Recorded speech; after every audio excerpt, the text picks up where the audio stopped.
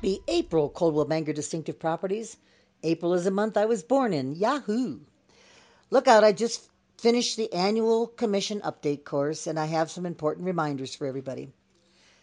I've already discussed buyer love letters in the past. This is where the buyer submits a letter that practically makes you want to cry with their offer that pleads with the seller to accept their offer. Usually, it contains fair housing violations, especially regarding familiar status, marital status, disabilities, or handicap status, national origin, etc. You need to school your sellers before a letter is read. Don't be surprised if you get an offer and the letter is attached. Don't read it. And you as the broker, don't read it because there could be a violation in there. And usually there is. When taking a listing on a property that you could potentially get a love letter on, you need to decide with your seller if you want to accept these love letters or not. If you explain to the seller that it could be a violation of fair housing and get them in trouble, get you in trouble, then you put it in the listing that you're not going to accept love letters, and then you continue and put that into the MLS under broker to broker. If you need more schooling in that, let me know. Another point, this is interesting. I learned that you must, when texting a buyer or a seller, that you need to put your team name and your company name on the text. I'd never heard that before, and especially some of these team names and company names are really long. But you've got to have the company name, that's most important, in the text. If it's an ongoing conversation, back and forth, use it at the beginning, then again from time to time if it's really long. This rule also goes for emails. I've gotten some emails from some agents that don't have their company name on it, and I've talked to them about it. You need to have your company name on your emails and your team name, and it must be prominently displayed at the bottom of the letter is fine. Also, speaking of teams, as your employing broker, I must approve of any formation of a team within our firm.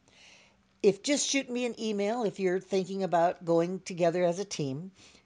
And if you do have a team, you should have a team agreement that everyone signs and changes when new members are added or subtracted.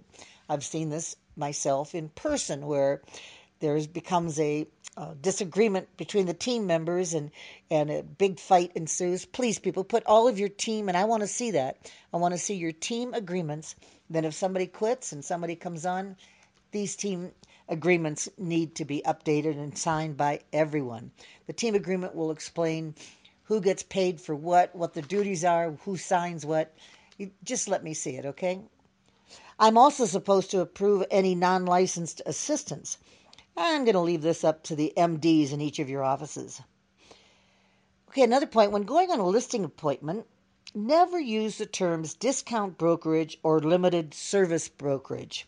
I'm sure some of you would like to do that in your different markets now that Redfin Realty and some of these other ones are out there. Just remember, brokers, there is no standard commission model. Commission is negotiable and between client and the broker. Don't disparage or use any terms about cut-rate brokerages. If you're selling a property that's as is, and I've seen these and you have written them, I'm sure. I'm buying this property as is. We don't want to do an inspection. We don't want anything looked at. We know it's a mess, and that's fine. You don't need a seller's property disclosure if the buyer is buying it as is, but you do need a well disclosure.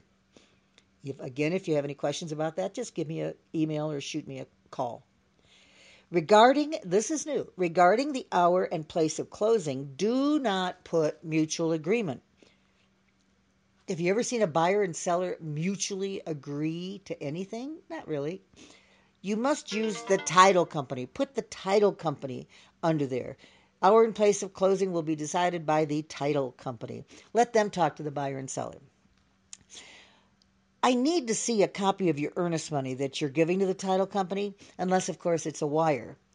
Remember, and I'm going to go after some people that aren't doing this, Remember to cover up the signature and the account numbers on the check. There's a cut and paste, not a cut and paste. You can take a piece of paper that blacks out the check when you give it to the title company so that when they're doing their earnest money receipt that I have to have for all of your files, it won't show the signature or the account number. Okay, the last thing is when conducting an open house, ask a potential buyer immediately if they are working with someone or have a contract in writing. That's listing or buying broker. Otherwise, you could be the subject of sign crossing. So these people come into your open house, or they see you putting up a sign in front of a house, or you're passing out door flyers, whatever you do, and somebody comes up to you and says, gee, I'd really like to see this house. Can I get in there now, or can I come tomorrow? Immediately ask them if they're working with someone else and have a buyer broker agreement. Or sometimes it happens where somebody else on the block has their property listed, you're putting up a sign, you're conducting a open house, and they want to talk to you about their listing. Walk away. If they are under contract on a listing, walk away from them. You can tell them that when their listing expires, you'll be happy to talk to them. Okay, that's all I've got for today. Happy spring to you all. Enjoy the sun and get out there and enjoy the weather. Thanks so much. Bye.